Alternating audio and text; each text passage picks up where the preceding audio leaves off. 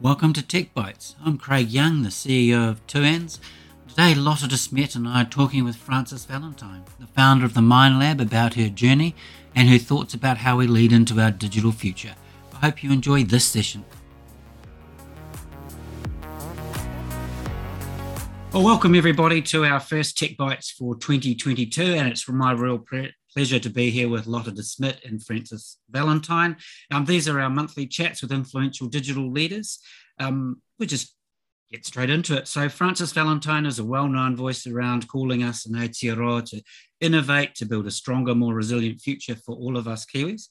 She founded the Mind Lab in 2013 and the Tech Futures Lab in 2016, basically to foster the capabilities and skills needed to develop this culture of innovation. She was made a companion of the New Zealand Order of Merit for her lifetime contribution to education and technology in 2018 and joins us today. Kia ora, Frances. Kia ora, Craig and Lotta. It's so great to be here. And so I'd like to also introduce Lotta de Smet, who is one of our leaders in our Flint Auckland team. Welcome, Lotta. Hey, nice to meet you, Frances. Really happy to be here. Hey, Frances, just would love to get to know you a bit more. What led you to thinking about and then speaking about the future as your passion? I don't think there's an easy answer to that question. It wasn't really something I consciously did. I actually ended up in the UK in the very late 80s, and basically technology was starting to really shape business there. And I arrived at a time where desktop computing was really starting to become a thing. Now, this makes me sound really old, I have to say, but actually it really started thinking about the workforce and how we would think about automation and how we were thinking about communication. The internet was in its early discussions about what the internet might do. It was very, very limited, obviously, who had access to that stage. But I lived through an era of really rapid change. And so it kind of hooked me in. And one of the things for me that was really interesting is I had no interest in technology before that time. It wasn't something I'd really fascinated over as a child, apart from being a bit of a tinkerer. I just quite like sort of exploring and tinkering with technology. And really, that was such a monumentous influence for me as a young woman in London. And then coming back into Aotearoa a number of years later, really just thinking about how were we adopting and thinking about the changes that were going on in the world. And actually worrying a little bit that we were still very much focused on some of our core primary industries, and we weren't really looking afar to the best practice within technologies of the time. And of course, since then, we've just seen this exponential rise of the impact of digitization and technology. And so that journey kind of hooked me in, and here I am. But I did obviously merge in with education. The one bit for me, the missing piece was it's great to have new tools, but you also need to know how to use them. And so I became an educator at the same time. So that was really it. And was that sort of the biggest driver behind founding the Mind Lab? So that's back in 2013. That's nearly 10 years ago. Yeah, or even before that. So 25 years ago almost. So I was at Media Design School. So I was a CEO there. And so that was all around the creative technology. So I'd been in education for a long time. And really, the Mind Lab was sort of a combination. We started off actually teaching children. My children at the time were young teenagers, and I was looking at their schooling and being quite concerned that they were still taking huge big backpacks of textbooks to school every day. And this is 9 years ago, and thinking, gosh, there is a far better way to get information distributed. And even though around that time, around 9 years ago, internet was still expensive and it was still limited, I could see that we were democratizing knowledge, and I kept thinking, what is it with these books in the bag, and don't teachers appreciate that actually, kids even then were self-learning, they were discovering, they were finding places like YouTube and really starting to think about what they needed to know quite differently. So I started teaching children, and partially because I was trying to slow down and not spend so much time offshore. I could come through a period of spending, really significant periods of working each month offshore, and I was thinking I really want to be a mum at home and have an organisation where my kids can benefit from a different type of learning. And then as I got into that environment of actually having school groups come into the Mind Lab, very quickly after that we realised that the market was actually much, much bigger than that. There was a huge number of professionals who were trying to navigate the change and just didn't know where to go. So we did sort of a dual stream. We continued on teaching with children. We opened multiple branches around the country, but we started really focusing on graduate programs for adults and thinking about what did they need to know specifically to make sure that they could really thrive in their careers. So it was really just a product of time and circumstance, but also just a personal desire to spend more time in this great country. Yeah, and I think that just lovely, it really shifts into our next sort of point, which is obviously as an educator, you've probably seen that COVID-19 has accelerated digital transformation. Do you think that is able to be maintained, or do you think the impact's actually been quite patchy? Would love to get your opinion on this. Oh, I think COVID has been an absolute circuit breaker in terms of knowledge. We've had education has been fully democratized. So now you can learn from anywhere in the world. You can, study at the best universities because everybody's put their content online. They've removed a lot of the excess limitations, either through cost or geographic location of having to be in these great cities to be able to study in these top universities.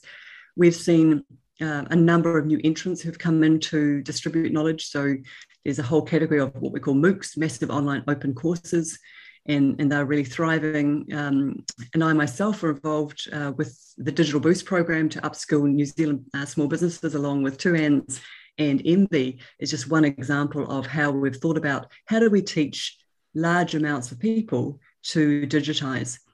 Beyond that, we've become more informed. We understand science better, we understand innovation, we understand technology, because if every part of the COVID recovery and response has had to rely on understanding the best practice in science, but also we've had to figure out ways to navigate around some of the limits of lockdown. So first and foremost, digitization helps you to do that. Distributed workforces, you can only do that if you're working with things like payroll in the cloud or accounting services on the cloud. Businesses have had to think about supplementing their workforces because they don't have enough people to hire, not just here, but globally. So that means you think about automation, you start thinking about resources that are offshore and distributed around the world. Every part of the system has really had it been sort of prodded and poked to the point it's not really recognizable from a couple of years ago. And I don't think there is any intention of that slowing down. Globally, we have a talent shortage that we've never seen. People are thinking about where they want to work from in far greater detail about, do I need to be in country? Do I need to be in the market, in that city to work there? I think the portfolio career of particularly younger people saying, I'm really happy to have a kind of a regular gig, but maybe only 4 days a week, and I want a day to work on other things or to spend more time with my family or to have passion projects. And then on top of that, people are expecting flexibility. Technology gives us ultimate flexibility. So if you're an early morning person, if you want to work at 5 o'clock in the morning and finish, by early after lunch, then that should be fully possible. So when people put in really rigid systems, I think it's going to get really hard to retain good people, because we realize that those constraints we had were totally tied to the efficiency of everybody working in a building together. And if you're not in a building working together, then what is the purpose of a structure like a 9 to 5 day, or even a 5-day week? So everything for me is on the table now for anyone to take and to rebuild, almost like in a pick and mix. How do you want to work? Where do you want to work? And why do you want to work? As in, what's your mission and the impact you're trying to achieve? Fascinating. We had one of our young leaders in Christchurch take a job in Australia. He's a coder because he wanted to start later, and he's a night owl, so he wanted to start later in the day and finish later at night. So, you're absolutely right. We're starting to see these examples pop up.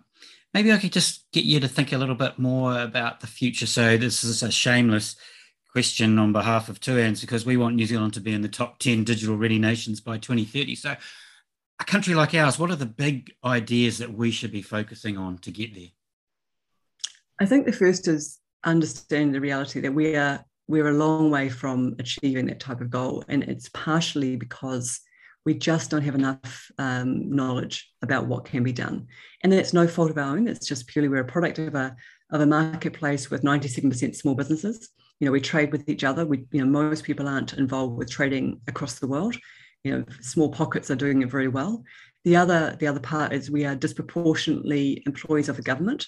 So, more people work for the government than any other employer in this country, which is just the nature of a small economy. So then you have to say, if we want to become really digital, what is going to be the lever of competition that people say, gosh, if I really want to be able to sell my product into North America or into China or wherever it might be, what would I need to do to be price competitive, including things like the distribution and thinking about the impact of transportation and logistics and climate change and the impact of sustainability. So by the time you build all those elements in, it's really hard to be competitive if you're not using technology to the best of our advantage.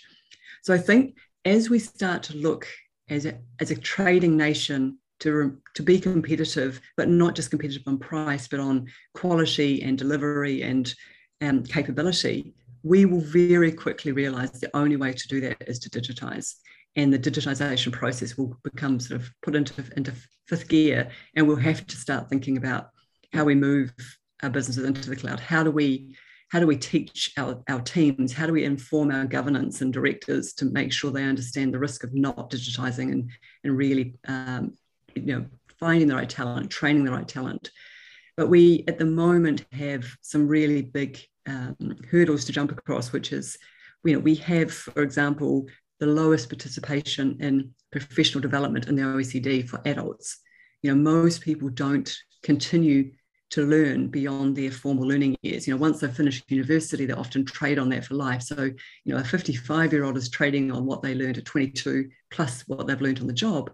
Whereas most markets, because of the competition, they're constantly having to think about retaining their job, but also retaining their market share. So learning and adoption is a really big part of any workplace.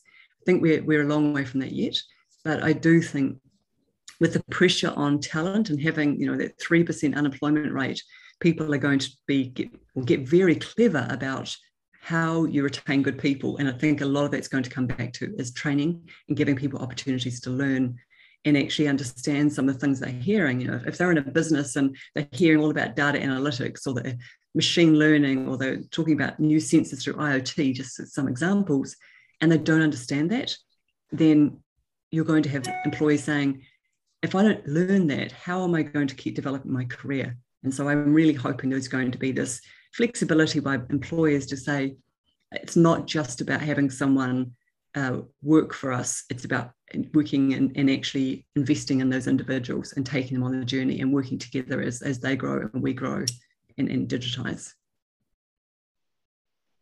Yeah, that's exactly how I see it as well. And I think one part of digitization is also looking at our workforce and seeing who is there that we can still tap into. And so I'd just be really curious to hear from your perspective. We do have an issue around diversity and inclusion, and how can we actually better foster that in the tech industry?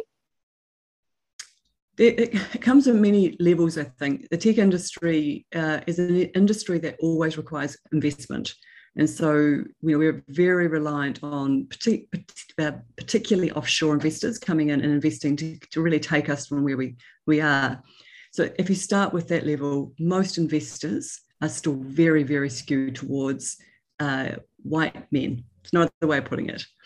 And therefore, the investment they look into is often flows to people who look or respond like them.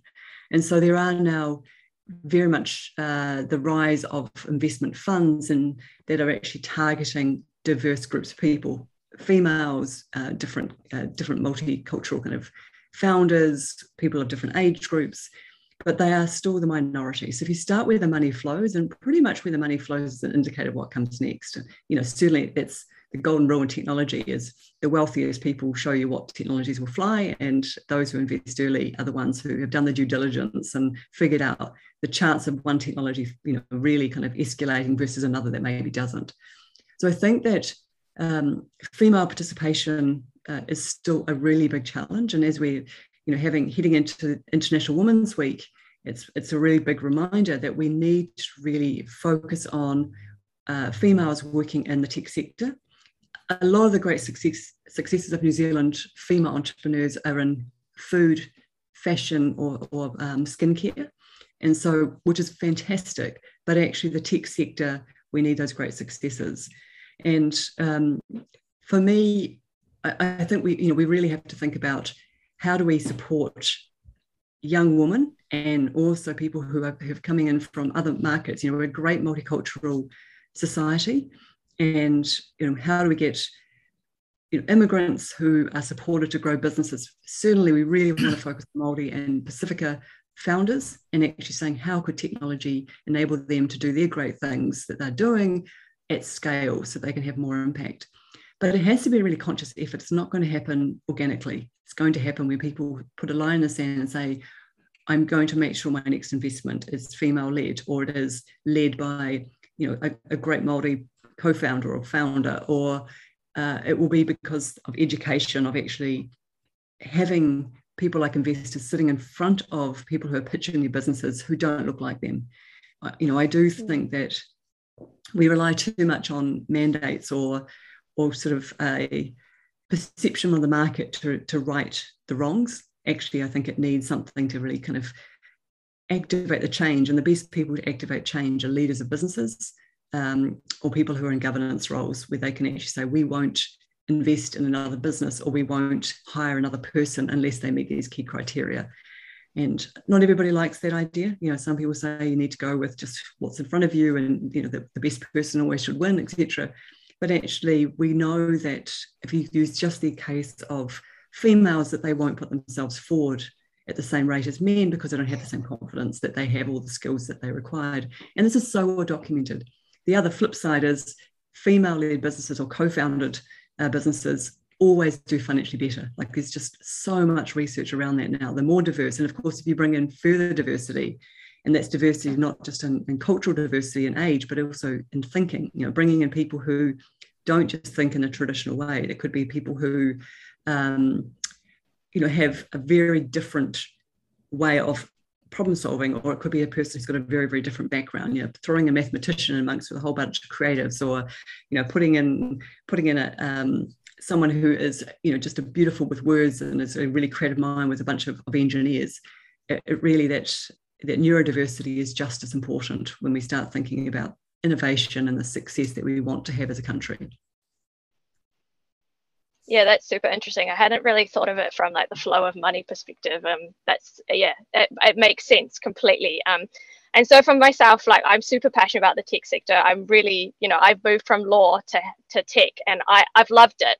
But, I know there's going to be challenges ahead. So what kind of words of advice would you give to young women like myself in trying to develop your careers and like break those glass ceilings effectively? Yeah, I think it's interesting. I was talking about this last night with a bunch of friends, and we were talking about how encouraging is there a lot more women who, just like you, are changing careers and starting to see the benefit of technology. If I look around, my peers of my age, there's almost no, for example, no woman I can identify really easily who have formed their own companies. It's really hard. I mean, there's been an extraordinary woman in technology, but actually generally they've worked in with organizations that exist. Now I'm seeing in a group of women 35 and under, there is almost an abundance now coming through of solving problems. They're taking technology into different verticals, whether it be education or healthcare. They might be thinking about social impact and really saying, I'm trying to solve a problem, but I'm going to use technology because I know technology. I've grown up with it. I see it, I read it, I'm familiar with it. And I think that's the difference. There was no technology in my life until I arrived in London.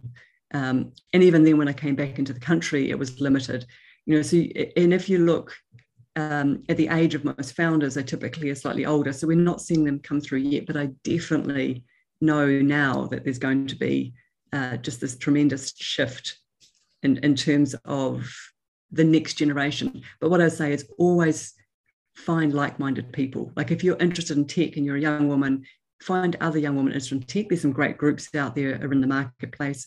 If you can't find one in your town where you are, start one, find meetups, attend events. And while online events right now are slightly limiting in terms of the networking aspect of it, that's only a moment in time before we'll be able to get back into networking. I think the more you attend those sort of networks and you start connecting in with people who are on the same mission as yourself, the better it is. The other thing I say to all young entrepreneurs is as soon as you know what you want to do, tell everybody you want to do it. Don't do this, I'll keep it secret, I want to protect my IP and things. Tell everyone. One, it sort of protects your IP in a weird way because you're owning and putting a stake in the ground. But secondly, it suddenly attracts a whole lot of good people to you.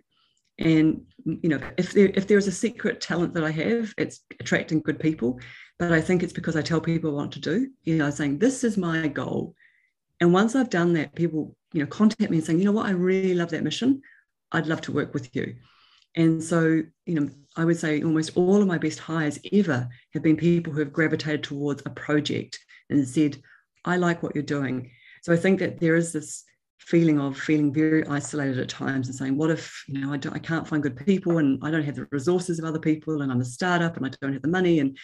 But I do think there is a willingness more than ever for people to be attracted to projects which are really meaningful. And technology often is hooked in and attached to projects that are really meaningful. Yeah, thanks, Frances. That comment around, young women finding others that are of like mind, etc., was one of the key drivers behind us launching the Flint program, the Future Leaders in Tech, because and we're hoping to get back to those networking type of meetings in the second half of the year. I've got fingers crossed. I'm optimistic that we'll be through the Omicron burst, etc. So really looking forward to getting those back underway. But just to finish up, just coming back to you personally, what keeps you going, with all the things that you're involved in at the moment? Look, I have a real sort of a restlessness, I guess, of wanting to make a real difference. And I do have a lot of causes around supporting young women coming through. I'm involved with a group of fabulous women called On Being Bold, and we run an annual conference every year for up-and-coming female leaders. Unfortunately, the last two have been cancelled, but the one we were supposed to have back in December was 1,000 women in a room, talking about what it means to be a female in leadership. We use the funds from that then to support events for Year 13 girls around from all schools to talk about what their opportunities are. I really believe in education to change people's lives. And it's really one of those things that people assume that I started life as an educator and that's what I wanted to be. And it couldn't be further from the truth. I mean, I didn't study education until I was 40. I went and did my master's at that point at the University of Melbourne. And up until that point, it was just this restlessness of saying, if people learn, then actually they can be anybody they want to be. They can achieve anything. And again, going back to access to knowledge, it's not about having a formal degree. It's not about saying everybody should run off and get qualified. It's about staying in the conversation about change. And, I will do just a plug for a book that launches today, which is called Future You, which is written for females. And the whole book is focused on that one topic of saying, if you decide who and what you want to be, the only thing between you and where you want to be is knowledge and connections. And so it is achievable. It's not about any more around the family you come from or which school you went to. It's about actually saying, I have a purpose and I want to achieve it. And we don't spend nearly enough time career planning, I think, in this country. A lot of it is sort of organic. The decisions we make at 15 end up deciding what we study if we go to university or into higher education, which often then means we land in a particular career. And Lottie, with you with law, it probably wasn't particularly, it was probably you knew someone who was a lawyer and it looked like a good job, or you watched a great TV series. Yep. And then you suddenly, and you get there and you go, actually, I'm not sure that's really what I want to spend the next, 10 or 20 years doing. And so I think part of this is it's getting to the stage where we need to think about what conversations do we need to have with ourselves when we realize there's something else that's interesting us, that's an interest that's popping up and saying, gosh, I really think that's interesting, but it's not really necessarily what I'm doing right now. And feeling confident to say, well, that's okay. I can still go and learn about that and see where that journey takes me. Too often people get over-indexed by the people around them who are just doing the same thing, and you start imagining there's no other path out. But I think that there is multiple paths, and a lot of people now talk about the squiggly line of a career, and I think this is a really good way of thinking, that it isn't a linear, start at A and finish at B, that actually you can become, even within a sector, and if we chose law, you could become someone who focuses on one aspect of technology law or IP law to do with technology, or ed tech, or or legal tech, whatever it might be, and saying, what's my unique proposition going to be? And how do I carve out that specialization? And then if you want to scale that specialization and create a business around it and hire others and to be an entrepreneur, then you can, because you're not like everybody else. You've carved out that niche. And I think this idea that we replicate our competitors to look at, just like them, that also is self-limiting. So finding your own space is really important. And technology literally means that you can find any space you want, like, whatever vertical you're in, there's a technology kind of tack on or integration that can happen that can actually take you down a very different journey and actually make it very successful, but also have the impact that you're hoping to achieve. Thank you, Frances. I think the best decision I ever made was, after 18 months of working as a chartered accountant, realising technology was way more interesting and moving sideways. And it's good if people do act. Not everybody acts. And what I see, and the average age of our students within the Mind Lab and Tech Futures Lab, the average age is between 44 and 47. So these are mature adults. But a lot of them are in their 50s. And in fact, we even have scholarships for over 60s who have often come through a career, a professional career, and say, for example, they've got to their mid-50s and they realise they're not going to retire at 65, because the reality is they probably will live to be at least 90, which is another 25 years. And they're like, well, how on the earth am I going to, fund that 25 years if I'm not working? So they've got this realisation in their mid-50s that I've got maybe 10, 20, 30 more years of working, and it's about time I made that change and did something that actually I really enjoy. It may not bring the same material success. It may not have the same, sort of celebration of that career. They might move into something that's more philanthropic, or there might be something that's more socially driven, but they're sort of exploring this idea that they're on a mission to do something different. And I can't tell you how many conversations I've had with people in that age group, 45 plus potentially is the most profound, where they've said something has happened in their life, a catalyst of change. And it could be a redundancy, it could be they've been passed over for a job promotion, it could be they've lost someone dear in their lives, and they suddenly have this realization, the job I've been doing for a long time is not necessarily what I want to do forever, and I've self-limited my options. It's time to kind of pull off that Band-Aid, reinvest in myself, learn some new skills, and carry on my career with something I really want to do. And I love working with those students. They're just very, very motivated, but also they really appreciate that benefit of new information, new knowledge, and what it can do to their lives. Well, thank you so much, Frances. I mean, we could go on for a while longer, but I know that we're all incredibly busy, and very thankful to you for taking your time out of what is a very busy schedule this week. I'll do a shameless plug for you as well. You launched the book this week, Future You, Be Curious, Say Yes to Change. It's HarperCollins. Yep. You can get it on Mighty 8 because that's where I've pre-ordered it. I've ordered it from. So just encourage people, and just remind people, Techbytes is our monthly chat with influential digital leaders.